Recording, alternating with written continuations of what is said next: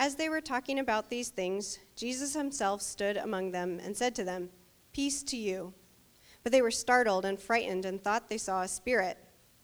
And he said to them, "Why are you troubled, and why do doubts arise in your hearts? See my hands and my feet, that it is I myself. Touch me and see, for a spirit does not have flesh and bones as you see that I have." And when he had said this, he showed them his hands and his feet. And while they still disbelieved for joy and were marveling, he said to them, "Have you anything here to eat?" They gave him a piece of broiled fish, and he took it and ate before them. Then he said to them, "These are my words that I spoke to you while I was still with you, that everything written about me in the law of Moses and the prophets and the Psalms must be fulfilled." Then he opened their minds to understand the scriptures, and said to them, "Thus it is written that the Christ should suffer on the third day, and on the third day rise from the dead, and that repentance for the forgiveness of sins should be proclaimed in his name to all nations, beginning from Jerusalem. You are witnesses of these things, and behold, I am sending the promise of my Father upon you, but stay in the city until you are clothed with power from on high." This is the word of the Lord.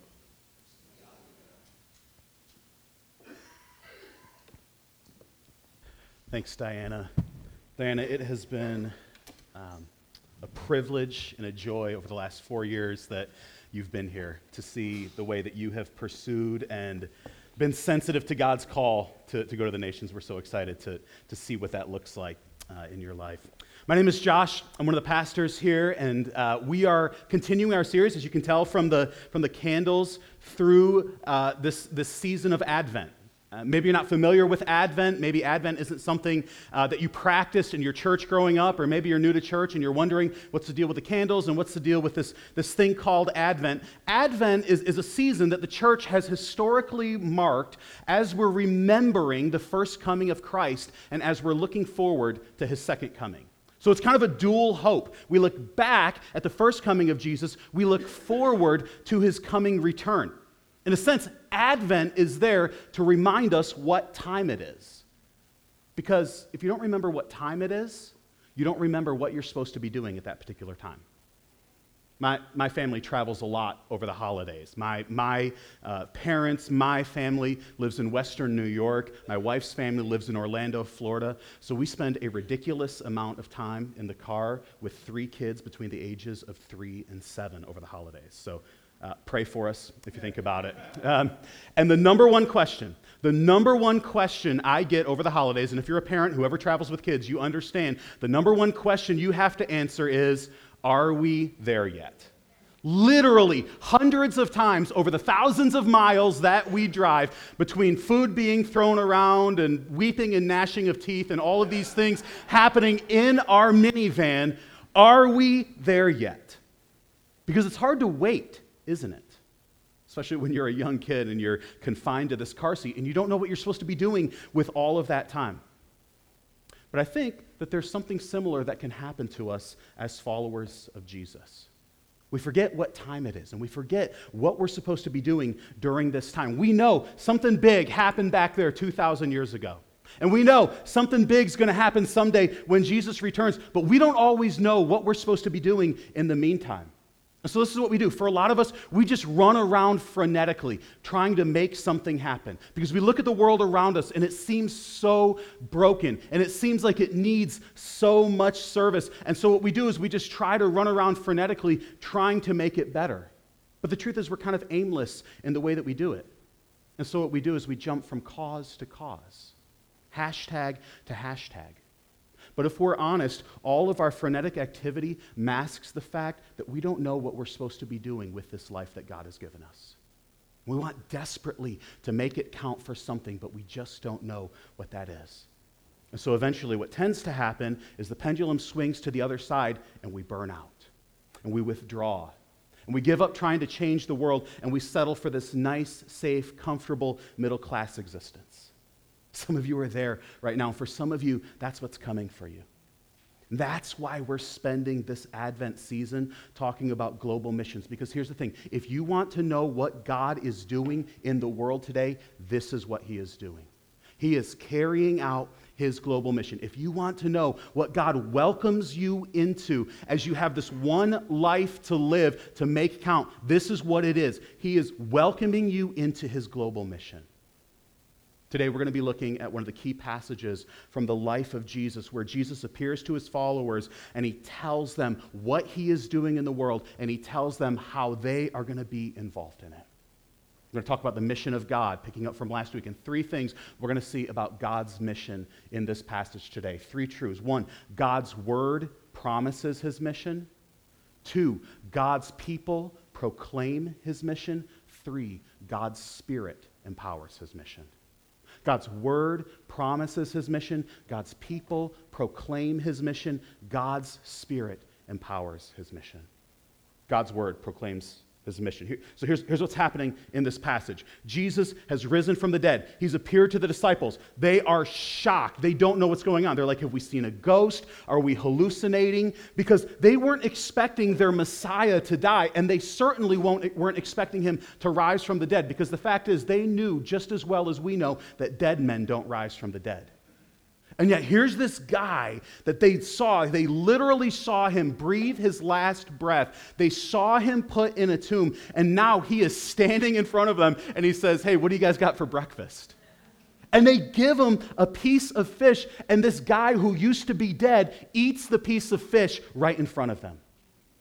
And they're dumbfounded, and they are shocked, and they can't believe that this is happening. And then Jesus says this, verse 44. Then he said to them, these are my words that I spoke to you while I was with you, that everything written about me in the law of Moses and the prophets and the Psalms must be fulfilled. Then he opened their minds to understand the scriptures, and he said to them, thus it is written that the Christ should suffer and on the third day rise from the dead, and that repentance for the forgiveness of sins should be proclaimed in his name to all nations, beginning from Jerusalem. It's like, hey guys, quit freaking out. Like, I told you this would happen. And I didn't just tell you this would happen. The scriptures told you this would happen. The scriptures told you that the Messiah would die and rise again, and that his kingdom would extend to the ends of the earth, beginning from Jerusalem. The law of Moses told you this would happen. The prophets told you this would happen. The Psalms told you this would happen. The entire corpus of the Hebrew scriptures told you this would happen. During this Advent season, as a family, we're walking through the story of the Hebrew Scriptures. And we're seeing these key stories in the Old Testament and how they all point to Jesus. My kids absolutely love the story of the fall of humanity in Genesis 3. So like Adam and Eve, they believe the serpent, they eat the fruit. The whole world is plunged into death and destruction, okay? They love that. Like, I don't know what that says about my kids. I don't know what that says about my parenting, but they love that story. And yet, even as humanity is turning its back on God and is destroying the beautiful world that God made, there is this promise in Genesis 3:15. God is speaking to the serpent, and he says this, I will put enmity between you and the woman, and between your offspring and her offspring. He shall bruise your head, and you shall bruise his heel. Every time we talk about it, my kids jump up and down, and like my living room turns into a mosh pit. And they're like jumping up and down, pumping their fists, singing the song like, Jesus crushed Satan's head. And I had to step in the other day when they were trying to act it out, and my daughter was stomping on my son's head. So they get a little bit carried away. But there ought to be that kind of explosive joy. There ought to be that kind of joy. That ought to resonate with us when we hear that promise. Because we live in such a broken world. A world filled with pain and heartache and suffering, and we long for it to be made right. Don't you long for that? Don't you long for the day when sin and death are defeated and God makes all things new? Yesterday in this room, some friends of ours, members of our Northwest congregation, met for the funeral of their 5-week-old son. And his death was completely unexpected and completely life-shattering, and they are in unspeakable pain right now. and I can't give them any easy answers, and I can't say anything to make their pain go away. I am simply crying out, God, be near to the brokenhearted. Jesus, come quickly and set all things right and make all things new. That's what I long for. That's what we long for. We long for a world where no parent ever has to bury their baby, where no child is sold into a trafficking ring, where we never again have to watch Alzheimer's slowly take away the people that we love. No more death, no more pain, no more suffering, no more divorce, no more abuse, no more racism, no more injustice. I'm so tired of the brokenness of this world. And if I am honest, I am so tired of the brokenness of my own heart. And the cry of our souls and the cry of humanity throughout history is that, God, this world is so broken. We are so broken. Come and make it right. Come and set us free. And the story of the Bible is the story of how God is going to do that. So Jesus says the scriptures, the law, the prophets, the Psalms, the whole thing. It is the story of humanity's longing for me. And it is my promise of how I'm going to make it right again. And it's not the story just of one tribe living in the ancient Near East. It's the promise to bring blessing and salvation to every tribe and tongue and nation. That's what the Hebrew Scriptures promised. We don't have time to read the whole Old Testament today, but I want to give you just a few passages, a few places to touch down where this promise is revealed. Genesis 12, verse 1. Now the Lord said to Abram, go from your country and your kindred and your father's house to the land that I will give you. And I will make you a great nation, and I will bless you and make your name great so that you will be a blessing. I will bless those who bless you, and him who dishonors you I will curse. And this is key. And in you all the families of the earth will be blessed. All the families of the earth. I am blessing you so that I can bless the world through you. Isaiah chapter 2, 1,500 years after Abraham, 700 years before Jesus. Isaiah 2, it shall come to pass in the latter days that the mountain of the house of the Lord shall be established as the highest of the mountains and shall be lifted up above the hills, and the nations shall flow to it. And many peoples shall come and say, come, let us go up to the mountain of the Lord, to the house of the God of Jacob, that he may teach us his ways and that we may walk in his paths. For out of Zion shall go forth the law. And listen to this, because we're going to come back to this. And the word of the Lord from Jerusalem. He shall judge between the nations and shall decide disputes for many peoples, and they shall beat their swords into plowshares and their spears into pruning hooks. Nation shall not lift up sword against nation, neither shall they learn war anymore. End of the book, Isaiah 52. My servant shall act wisely. He shall be high and lifted up. He shall be exalted. In verse 15, and he will sprinkle many nations. The servant of the Lord is going to cleanse many nations. And how is he going to do it? Isaiah 53. He was despised and rejected by men, a man of sorrows and acquainted with grief, and as one from whom men hide their faces, he was despised, and we esteemed him not. Surely he has borne our griefs and carried our sorrows. Yet we esteemed him stricken, smitten by God and afflicted. But he was pierced for our transgressions. He was crushed for our iniquities. Upon him was the chastisement that brought us peace, and with his wounds we are healed.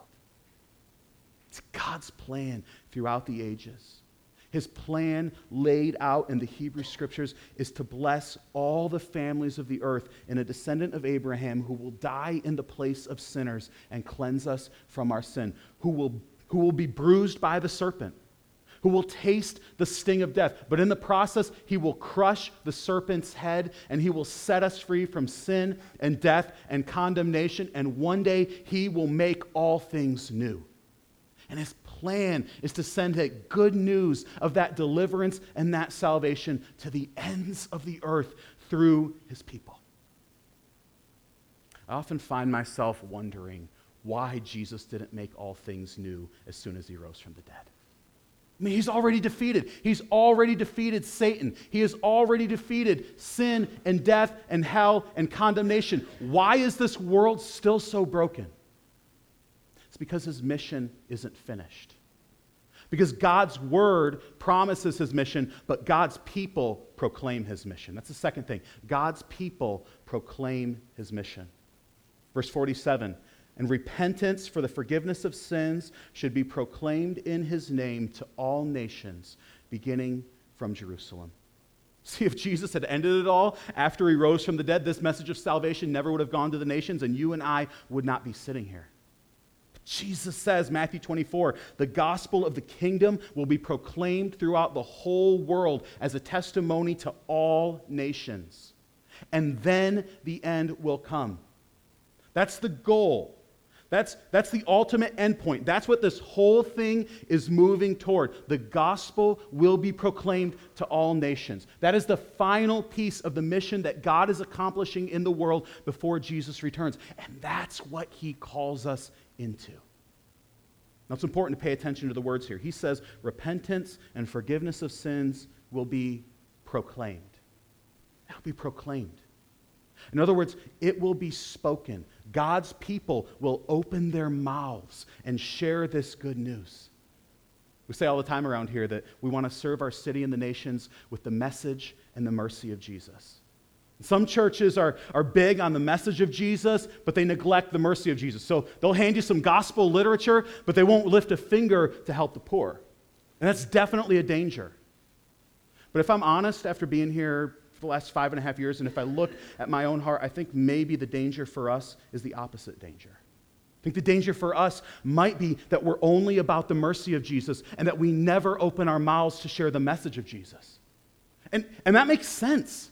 Because people in our world will applaud us for that. They will stand up and clap. They will love us for doing good things. And they'll look at us and they'll say, wow, aren't those great people? Isn't that a great church? But we don't want them to say, what a great church. We want them to say, what a great God. We want them to say, what a great Savior. Because the fact is, friends, we are not the Savior our city needs. We are not the saviors that the nations need. And if we never open our mouths and share the good news of Jesus, then by default, we will only point people to ourselves. So we have to proclaim this good news. We say Soma Church exists to see the gospel change everything. The gospel means good news, and news is something that comes through words. Gospel is good news. And the thing is, it's not just any kind of good news. Like, this is not just good news. Like, there's a great deal on the swap, and I got to jump on that. In the ancient world, the word gospel was a word used for life-changing, history-changing, world-changing news. 490 BC. You guys have heard of the Battle of Marathon. 490 BC, at the Battle of Marathon, the Persian Empire, the strongest empire in the entire world, is knocking on the door of Greece, is about to invade Greece. And the Greeks get together and they fight back the Persians at the Battle of Marathon. And the Greeks triumph. And when they realize that they have defeated the Persians, they send this guy named Phidippides, I think is how you say it, Phidippides, and he runs 26 miles to proclaim the good news to Athens. What he does, and Herodotus calls it this in his history, he says he is preaching the gospel. He gets to Athens. He proclaims the victory, and then he literally drops dead of exhaustion. But that's good news. He says he preached the gospel. He proclaimed the gospel. He announced something life-changing and world-changing and history-changing that had happened, because the enemy has been defeated and war is over and we've been set free, and this changes everything. That's what we proclaim as followers of Jesus. The King has come. The enemy has been defeated. He has liberated us, and this changes everything. Now, do you see, proclaiming the gospel is not or ought not to be some form of cultural imperialism. It is a message of love and liberation. Listen to this quote from Penn Jillette. If you don't know who Penn Jillette is, he's a famous magician. So not musician, magician, the hats, the rabbits, the wands, all that stuff. So he's a magician, Penn and Teller. He's also an outspoken atheist. Penn Jillette, I've heard him say that he is so hostile to Christianity that he won't let Christians in his home because he doesn't like them influencing his kids. But listen to what he says about evangelism, or as he calls it, proselytizing. Listen to what he says. He says, I've always said that I don't respect people who don't proselytize. I don't respect that at all. If you believe that there's a heaven and a hell, and people could be going to hell or not getting eternal life, and you think that it's really not worth telling them this because it would make it socially awkward, how much do you have to hate somebody to not proselytize? How much do you have to hate somebody to believe everlasting life is possible and not tell them that? Now remember, guys, that's not a Christian saying this. This is someone who rejects Christianity, and yet he says, if you really believe that this thing is true, then the only loving thing is to tell people about it, even if it makes it socially awkward for you. Because the truth is, friends, everyone evangelizes. Everyone has some version of good news. Everyone believes and proclaims some kind of gospel. Everyone has something that lights the fuse of joy in their lives and that they naturally share with others. That's why you don't just attend that concert. You Instagram it. That's why you start dating that guy or that girl and you update your social media status, because you talk about the things that are important to you. You talk about the things that you love. Whatever it is, your sports team, your favorite band, your kids, your new workout routine, whatever it is, this is why we proclaim the gospel. That's why we talk about Jesus, because he brings us love and joy and life, and he changes everything. We open our mouths and we proclaim the word because God is a speaking God. You realize that throughout the scriptures, God creates by his word. Genesis 1:1, how does God create? And God spoke. And God said, let there be light, and there was light. And God said, let there be dry land, and there was dry land. And God said, let there be oceans, and there were oceans. And God said, let there be killer whales, and there were killer whales. And God said, let there be galaxies, and there were galaxies. And God said, let there be subatomic particles, and there were subatomic particles. God spoke it. And he created it. Creates by his word. And God recreates by his word. God brings new life by his word. This is what we celebrate at Christmas. John 1:14. That word that created all things, that word became flesh and dwelt among us. And we have seen his glory, glory as of the only Son from the Father, full of grace and truth. God makes all things by his word, and God makes all things new by his word. And so when God wants to make all things new, he doesn't send us out with gimmicks or strategies or even good advice for living. He sends us out with good news. He sends us out with something to proclaim that he has done. Look specifically at what we proclaim. Jesus says, and that repentance and forgiveness of sins would be proclaimed. Now, the word repent is possibly the most misunderstood word in the entire Bible. Because here's what most people think of when they hear the word repent. They think penance. They think penance. Here's what I mean by penance. I mean, I've done something bad, and now I need to do something good to make up for it. And that's the default mode in which we all live. Every single one of us in this room, that is our default setting. We are trying to justify ourselves. Whether you are religious or not, your default setting is one of penance, because we desperately want to convince ourselves that we're okay.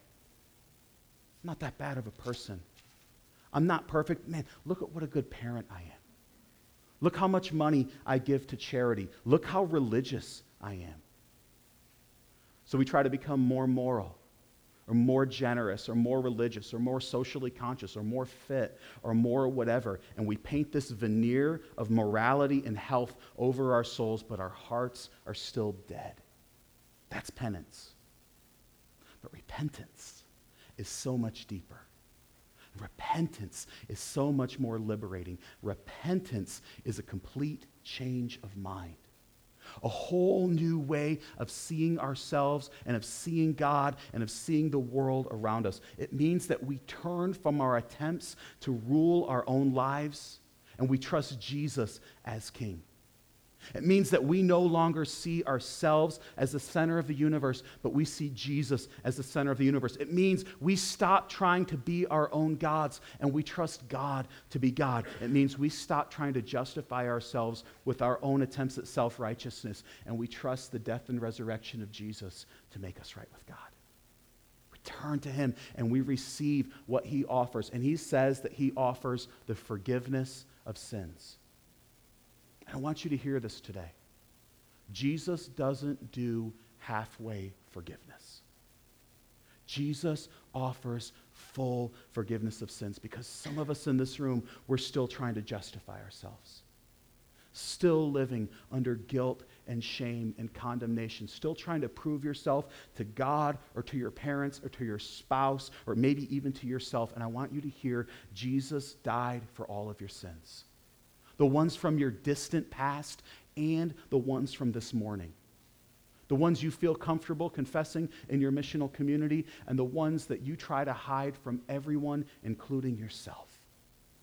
Don't have to prove yourself to God because there is no condemnation for those who are in Christ Jesus. That is good news. That is the kind of news that changes everything. And Jesus says this good news will be proclaimed, he says, to all nations, verse 47, beginning from Jerusalem. Not just for one little slice of people, not just for one ethnic group. Jesus was a Jewish man. Jesus was a Jewish Messiah, but his salvation is not just for the Jews. It is for people of every tribe and tongue and nation. Sometimes when we as Christians start talking about global missions, we forget the fact that we don't just take the gospel to the nations. We are the nations.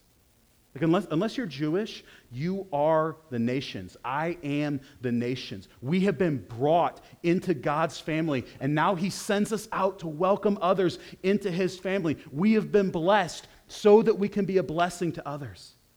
That's the impulse for global missions. The impulse for global missions is not we are insiders and other people are outsiders. The impulse for global mission is that we were all outsiders. We're all alienated from God, and God has brought us into his family. He has brought us into his kingdom by the death and resurrection of Jesus, and now he wants to use us to welcome other people who speak different languages, who live in different parts of the world, who look different from us. He wants to welcome the people of every tribe and tongue and nation into his family. We've got to be honest about the fact that the Western church has not always done this well. There have been times when global missions has been nothing less than a thinly veiled excuse for colonialism. And even today, sometimes I hear American Christians talk about global missions as if we're like the great white hope of the world or something like that. But the fact is that if you open your eyes and if you look at Christianity around the world, the places where Christianity is growing fastest and where it is most vibrant are not in Western countries. And the strongest churches are not quote-unquote white churches. Christianity is growing fastest among non-white people in the global South and the East. It is spreading like wildfire in places like Iran and China and all throughout the African continent. And so this is not some attempt to export Western values or to come in as some sort of American saviors, because the fact is, friends, there's only one Savior, and he grew up in the Middle East. Christianity is growing around the world. And American Christianity is just a small minority when it comes to what God is doing in the world. And yet, it is important for us to realize that Christians in America specifically do make up a highly privileged minority. As Western Christians, we have experienced unparalleled privilege compared to the rest of the world and compared to the rest of the church throughout history. And so the question we need to ask is, how am I stewarding my privilege for the good of the nations? How am I stewarding my privilege for the good of the nations? How are you stewarding your economic privilege for the good of the nations? Because you might not think of yourself as wealthy, but most of us are extravagantly wealthy compared to folks around the world. So how are we stewarding our economic privilege for the good of the nations? How are you stewarding your educational privilege, your vocation, your profession? Like Diana was talking about, training, preparing to be able to take the message and the mercy of Jesus to the nations. We just welcomed back Hannah Welch after some time in Nicaragua doing that as well. Some of you have medical skills or educational training or professional skills that would open the door for you to take the gospel to places that I would never be able to get into as a pastor. And here's the thing, this actually isn't just about going to other countries. This isn't just about a stamp in your passport. How are you stewarding your privilege for the good of the nations here? I look around our church right now. We have families in our church that have opened their homes to kids who have been separated from their parents at the border. Right now, we have folks like Seth and Jackie Morales working to help folks from all over the world find employment. We have people like Alex Grayson teaching ESL to kids in public schools. And tons of you guys are doing this. You guys are doing this in so many different ways. And I just want to encourage you, keep your eyes open. Keep your eyes open, because in a globalized world, we don't just go to the nations have come to us. Do you realize Saudi Arabia is one of the most difficult places in the world to go as a Christian missionary, but there are currently hundreds of Saudi students enrolled at IUPUI. We have refugees from all over the world here in Indianapolis. We have folks emigrating to the U.S. and working alongside us in our jobs. What if we welcomed them? What if we invited them over for dinner during the holidays? What if we opened our eyes and realized that people from other nations are here in our neighborhoods? And what if we decided to love them with the message and the mercy of Jesus? How are you stewarding your economic privilege, your educational privilege, your vocational privilege? How are you stewarding your networks and your social capital? And let me ask you finally this, how are you stewarding your access to the gospel? Because if you speak English, you are outlandishly privileged compared to the rest of the world. And that's not just true from a socioeconomic standpoint, that is true from the standpoint of access to the gospel. There are over 450 translations of the Bible in English. I have not counted them all, that's according to Wikipedia, so you know it's true. But something like 450 English Bible translations. You can download them on your phone while you're sitting here. We have more podcasts and books and blogs and Bible translations than we know what to do with in the English-speaking world. In 2010, this is only 9 years ago, 2010, I had the opportunity to train a group of pastors in a closed country in Southeast Asia. And this is the kind of country where we went in, I preached at an underground house church there, and they drove us around the city for an hour and a half under cover of night, and then they shoved us out the side of this van and said, run through that hole in the wall right there. And we did, and there's this whole group of 50 believers there, and I had the opportunity to preach to them. And I had the opportunity to spend some time training pastors in that country. And about half the pastors in this group of pastors that I was training were from a minority people group in that country. So these are men, honestly, these were some of my heroes as I got to know them. Men who were leading churches, men who had been to prison for their faith, men who had lost jobs. Some of them had had their houses burned to the ground for following Jesus. I have 450 translations of the Bible. Do you know how many translations of the Bible they had in their native tongue? Zero. They had actually learned another language similar to their native language so that they could read the Bible. It was amazing. That month, that very month that we were there, the first translation was about to be released in their native tongue, and they were absolutely ecstatic with joy. Man, we talk about privilege. That's privilege. How are you stewarding your access to the good news of forgiveness of sins? How are we stewarding our access to the gospel? How are we taking the blessings God has poured out on us and using them to bless others? Because the fact is that Jesus died for people in Indianapolis and people in Indonesia. And he offers forgiveness to people in Broad Ripple and people in Bhutan. How are you joining in his mission? How are we proclaiming repentance for the forgiveness of sins in our neighborhoods and among the nations? He says you are witnesses of these things. Now, witnesses, really important word. Jesus says, you guys, who's speaking to his first followers, you are proclaiming something that you saw with your own eyes. You are proclaiming something that actually happened in history. I died. I rose again. I'm eating a piece of fish in front of you right now. This is one of the things that makes Christianity unique among the religions of the world. It is based squarely on eyewitness testimony. It is based on something that happened at a historical time in a historical place. It is based on the historicity of the death and resurrection of Jesus, and without that, there is no Christianity. Now, maybe you got questions about that. Like, I don't assume that all of us here today believe that. Every week we have folks in our church here who are asking those questions, who are exploring those questions. And what's so cool, if you read this passage, is actually a lot of Jesus' first followers doubted. They wrestled. Is it possible? Could this guy have actually been raised from the dead? So if that's you, like, we want to have a conversation with you. We want to explore those things with you. And ultimately, you'll need to decide for yourself whether you believe this or not. But don't just push it to the periphery. Don't just pretend that question doesn't exist. Because that question, the answer to that question, changes everything. If Jesus didn't actually rise from the dead, then the whole Christianity thing is useless and ridiculous. And I would even go so far as to say it is evil if Jesus didn't rise from the dead. But if it's actually true, if these witnesses are actually telling the truth, if Jesus actually died and rose from the dead, then that changes everything. That's what the church proclaimed 2,000 years ago. That's what we still proclaim today. We proclaim what they witnessed with their eyes because we believe that that gospel changes everything. God's word promises his mission. God's people proclaim his mission. But all of that is useless and helpless without the final component of God's mission. God's Spirit empowers his mission. God's Spirit empowers his mission. Verse 49, and behold, I am sending the promise of my Father upon you, but stay in the city until you are clothed with power from on high. Jesus says, don't try to do this without me. Don't try to do this without my power and my presence. At this point, there's something like 120 followers of Jesus.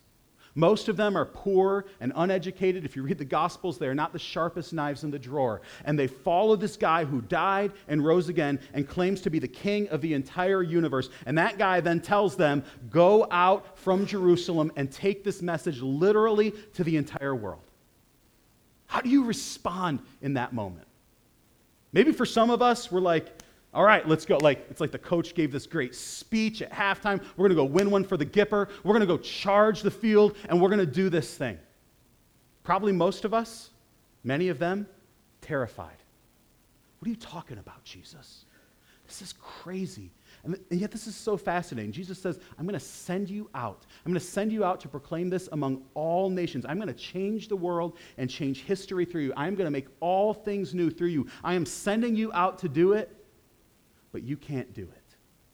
You cannot accomplish this mission on your own. So wait until you are clothed with power from on high. Because here's the thing about God's mission. It is God's mission. It is God's mission. He calls us to be a part of it, but he is the one who accomplishes it. God's mission is perfectly designed to fail if God doesn't show up. We need to get that as we start talking about global missions. This mission is perfectly designed to fail if God doesn't show up. And for some of us, that freaks us out, and we're afraid of that loss of control, and we're afraid of that dependency. So you know what we do? We settle for less than God's mission. Do you know what terrifies me as a pastor? Do you know what keeps me up at night? What terrifies me is not the fear of failure. What terrifies me is the thought that we could succeed at doing good things that are not God things. Because I've seen it. And you probably have too. You can build a big church. You can build a great nonprofit with great social impact. You can do a lot of religious things, and you can do it merely by human means. Connect with the right people. Get your branding right. Map out your killer strategic plan, and you succeed in doing something that would have worked with or without the power and the presence of God. And I don't want to waste my life doing something like that. want to be a part of something that can only be explained by power from on high. Friends, that is what God is inviting us into. That's what he's inviting me into. That's what he's inviting you into. That's what he is inviting us as a church into. And I don't know exactly what this is going to look like in your life. And if I'm honest, I don't know exactly what this is going to look like in my life. But here's what's so cool. These early followers of Jesus, they didn't know it either. Jesus doesn't come to them and roll out some master strategic plan. He says, wait for the Spirit. Wait to be clothed with power from on high. So that's what they did. They waited and they prayed. And a few weeks later, they're all gathered together in someone's apartment praying. And the Spirit of God fell on them and filled them with holy fire. And he sent them out to proclaim the gospel. And in the process, he turned the world upside down. So no, I don't have all the specifics of exactly what this is going to look like for you or exactly what it's going to look like for us. But let's pray. Let's start there. Let's pray that God would clothe us with power from on high. In your MC this week, pray for wisdom and power to be his witnesses. In your discipleship groups, in your families, with your spouse, with your kids, with your roommate. I had the opportunity to pray with pre-service prayer today. Join us for pre-service prayer before the 9 and before the 11 o'clock service as we pray for God's Spirit to break in, as we pray for power from on high. If you're not sure where to start, let me just recommend a resource to you. This book is called Operation World. Some of you guys might know it. This is a resource that walks you through the nations of the world and gives you guidance in praying for them. So you can order it on Amazon. You can go to operationworld.org. They actually have daily prayer emails. That's just one resource. There are other good ones out there. I don't get any commission from Operation World if you sign up for it. But it is a good resource.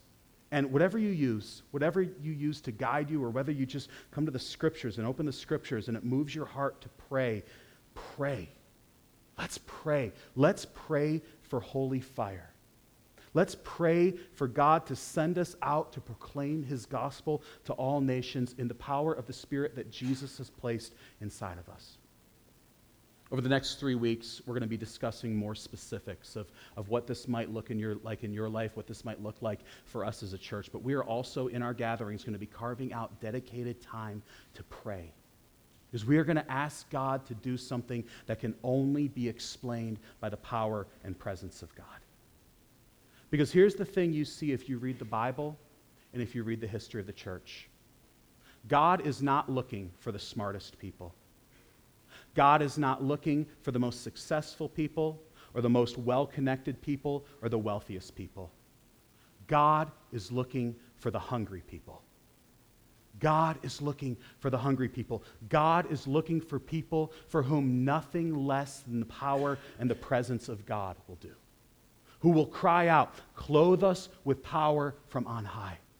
God, fill us with holy fire." Do it again, Lord. Do it again. So as we come to the Lord's Supper today, I'm going to encourage you, come hungry. Come to this table hungry. Come hungry for the presence of Jesus. That's the whole point of Christmas. The whole point of Christmas is that God became a human being so that he could be present with us. Jesus died and rose again so that he could forgive us of our sins and send his Spirit, send his very presence to live inside of us. The Apostle Peter says Christ died for our sins once for all, the righteous in the place of the unrighteous, so that he could bring us to God. The body of Jesus was broken for you. The blood of Jesus was shed for you so that he could forgive you of your sins and so that he could bring you into the presence of God and so that he could bring the presence of God to you, so that he could send the promise of the Father, so that he could send the Holy Spirit to live inside of you. So as you come to the table, come hungry and come and eat. Eat the bread and drink the cup and be reminded this is our only hope. What we see played out here in this simple bread and this simple cup, this is our only hope, and it is the only hope for the world. The body of Jesus is broken for us. The blood of Jesus shed for us. If you're not a follower of Jesus, let me just encourage you to remain seated while others come to take the bread and the cup. That is not because we think that we are superior in any way, shape, or form, but it's because this is a meal for people who are hungry.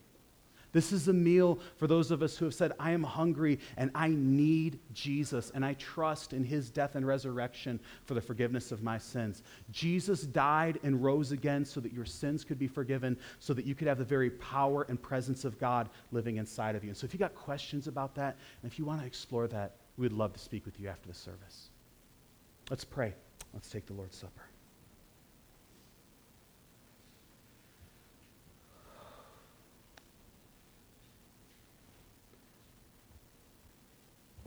Lord, we look at our world, the world around us, on a macro level and on a personal level. We look at our own lives. We see so much brokenness out there, so much brokenness in our own hearts. And we long for it to be made new. We long to be made new personally. We long for you to make this world new.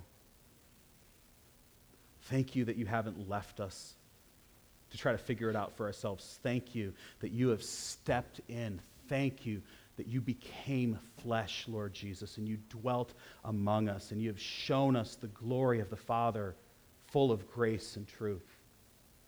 Thank you that you have done what you promised to do. You have taken our sins. Your body was broken for us. Your blood was shed for us.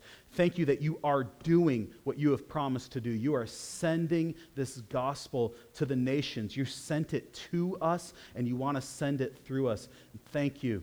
Thank you that you place your Spirit inside of us to clothe us with power from on high, to fill us with holy fire. Make us hungry, Lord, because we spoil our appetites on so many things that can never satisfy. We settle for such pathetic junk food when you offer us the only thing that can satisfy our souls. Your presence inside of us, the body of Jesus broken for us, the blood of Jesus shed for us. That's our hope, and that's the hope of the world. And so we pray that you would bolster that hope inside of us, and that you would send us out to proclaim that hope in the neighborhoods and the nations. We pray it in Christ's name. Amen.